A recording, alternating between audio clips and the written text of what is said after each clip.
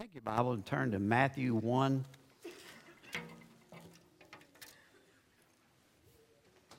Matthew chapter 1, verse 21.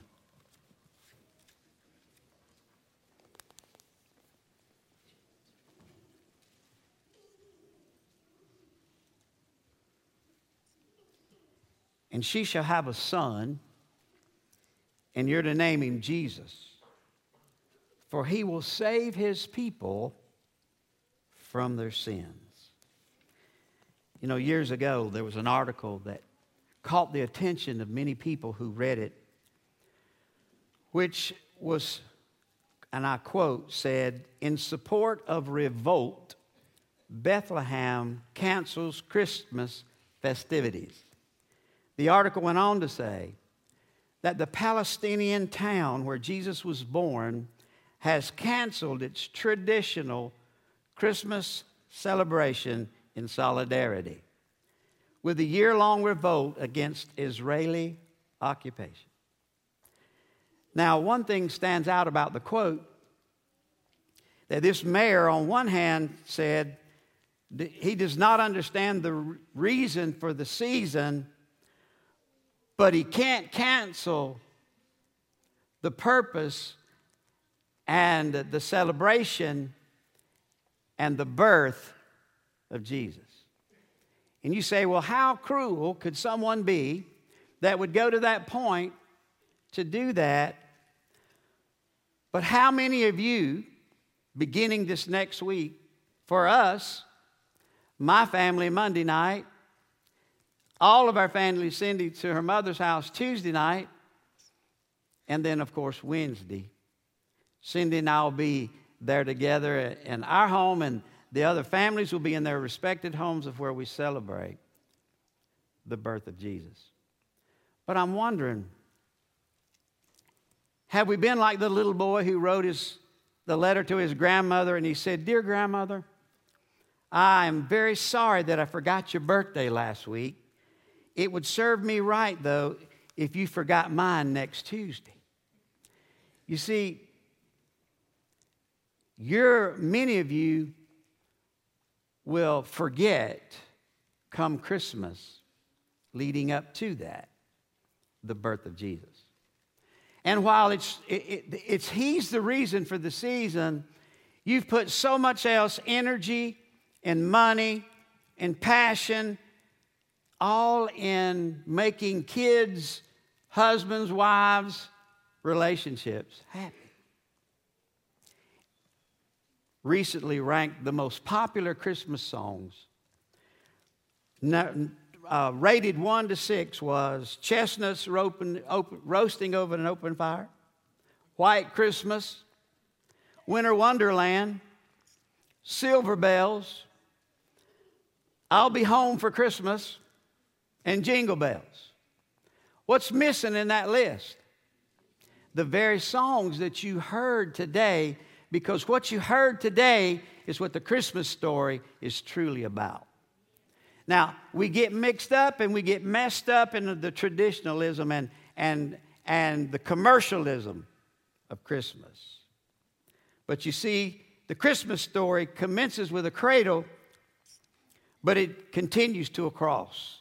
It concludes with a crown, and just as we do not believe you should leave Jesus on the cross because he's the risen Lord, I also believe you do not leave Jesus in the cradle because he's no longer there. He's not now a baby lying in the manger. He's a king on the throne of glory in the universe by the right hand of the Father. And one day you and I are going to see him bust open the eastern sky, the Bible says. And don't forget, commemorating the Lord's Supper, he said, as long as you do this meal and you remember me, don't forget that I am coming again. Well, you see, it's important that we understand that the story of Christmas involves the center figure of man's sin. You see, Jesus came to save man from his sinful condition. You know, you and I are here today, and And we've heard these great scriptures. This scripture of Isaiah, the great prophet, 53 verse 6 says, all we like sheep have gone astray. We've turned everyone to our own way. We have to be very careful that we don't get caught up in the human and the worldly view of this world. But oftentimes we fail at that.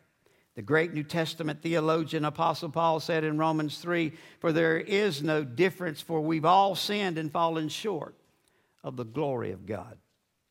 The wisest man in the Bible, King Solomon, said in Ecclesiastes 7:20, for there is not a just man on earth who does good and does not sin. That doesn't give us the right, nor does it give us the excuse to do wrong. So you and I need to understand before we come to this time of the Lord's Supper that our lives need to be in order. In 1 Corinthians chapter 11, it said, for this cause many are sick and many sleep among you. What cause? Taking the Lord's Supper so holy and significant in an unholy and an unmannerly way. You know, I know this is a country church in some way in the city. And when we go talking about a candlelight service, everybody's wondering, when am I going to get to turn my candle on? And then some of you are sitting there saying, I didn't get one. Well, I believe the appropriate time to show the light of Jesus is when the light of Jesus is showing himself through us. Amen. And when our flesh has been laid to rest. You say, Mike, can that happen? Yes, it's called confession of sin. It's called acknowledging that we are living in a human body that is prone sometimes to do things that we shouldn't do. So therefore, we need to take that time to spend it at the foot of the cross, at the altar of Jesus, dealing with our life. I don't believe you could come to this point in this service and not be touched if you can be touched and think that you and I are walking in perfection right now. But you see, you and I have to come to the realization Jesus knew that way before the foundation of this world, and he knew that he would have to come and he would be the only Redeemer that would be able to come to set us free from our bondage to sin. You can wash with the rags of righteousness, bathe in the water of ritual, scrub in yourself with the soap of religion, but you cannot remove the stain of sin. Jeremiah 2:22 says, for though you wash yourself with lye, you use much soap, yet your iniquity is marked before you, saith the Lord. You can plunge into the ocean of perfume of good works, but it will not remove the stench of sin. You can inject in yourself the vaccine of church attendance, but that will not remove the strength of sin. Your righteousness doesn't come from you, my friend. It comes from Jesus. And when Jesus is allowed to be free to live in through us and to work through us and to minister and to give through us, then Jesus can set us free. We're not only helpless before sin, we're hopeless before sin. In John 8:34, Jesus said, most assuredly I say to you, whoever commits sin is a slave to sin.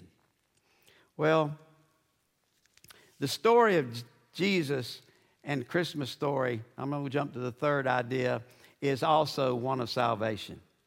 You see, he said in Luke 10, and we heard it read, behold, I bring you good tidings of great joy, which will be able to be to all people. For God sent Jesus into this world to save everybody who will come to him and open their hearts unto him and to believe him, believe the word by faith, and be willing to turn from their sin.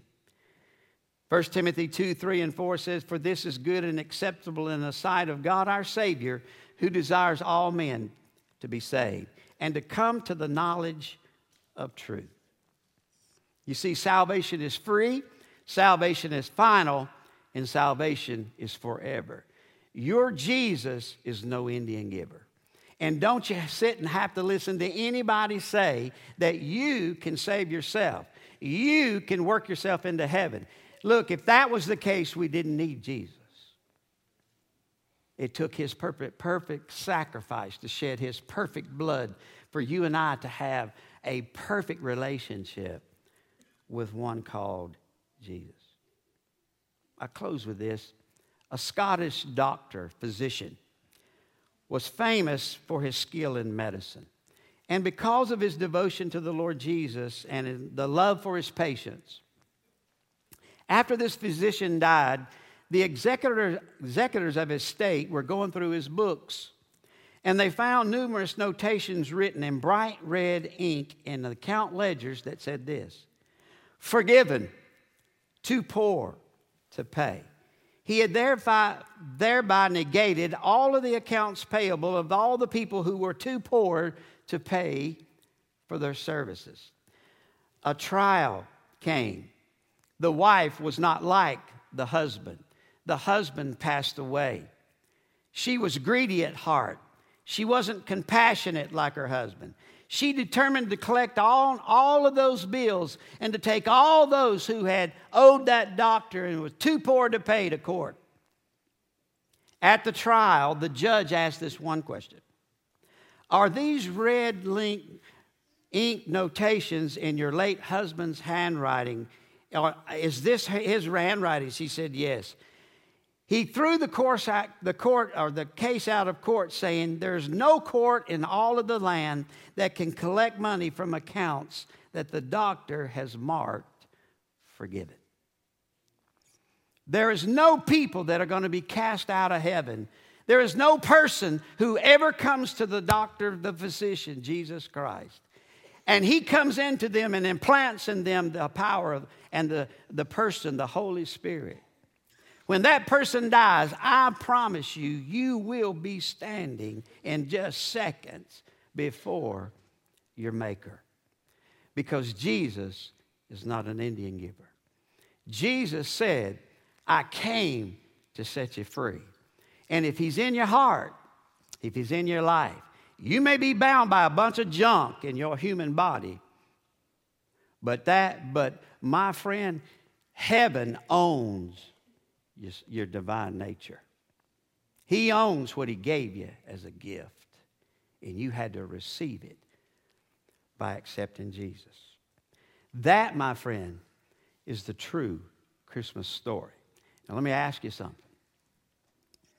You may be here and a Christian and you're struggling this season. You're struggling financially. Maybe you didn't get able to, you feel sad at this time, or maybe you've had a death of a loved one and in your heart is sadness.